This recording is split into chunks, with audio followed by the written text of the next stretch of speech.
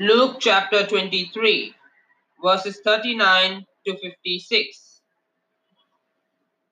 And one of the malefactors which were hanged railed on him, saying, If thou be Christ, save thyself and us. But the other answering rebuked him, saying, Dost not thou fear God, seeing thou art in the same condemnation? And we indeed justly, for we receive the due reward of our deeds. But this man had done nothing amiss. And he said unto Jesus, Lord, remember me when thou comest into thy kingdom. And Jesus said unto him, Verily I say unto thee, today shalt thou be with me in paradise. In paradise, yeah. And it was about the 6th hour, and there was a darkness over all the earth until the 9th hour. And the sun was darkened, and the veil of the temple was rent in the midst. And when Jesus had cried with a loud voice, he said, Father, into thy hands I commend my spirit. And having said thus, he gave up the ghost.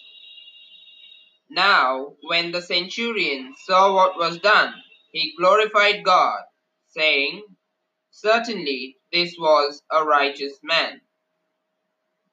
And all the people that came together to that sight, beholding the things which were done, smote their breasts and returned. And all his acquaintance and the women that followed him from Galilee stood afar off, beholding these things. And behold, there was a man named Joseph, a counselor, and he was a good man and a just. The same had not consented to the counsel and deed of them.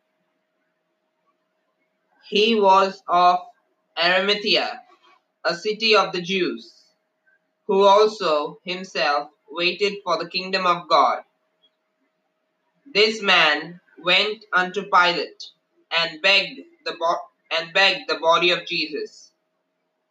And he took it down and wrapped it in linen and laid it in a sepulchre that was hewn in stone, wherein never man before was laid.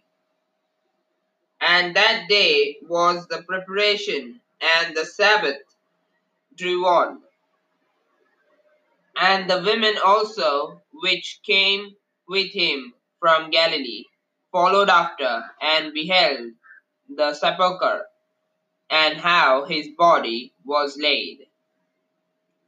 And they returned and prepared spices and ointments, and rested the Sabbath day according to the commandment. Hallelujah. Praise the Lord.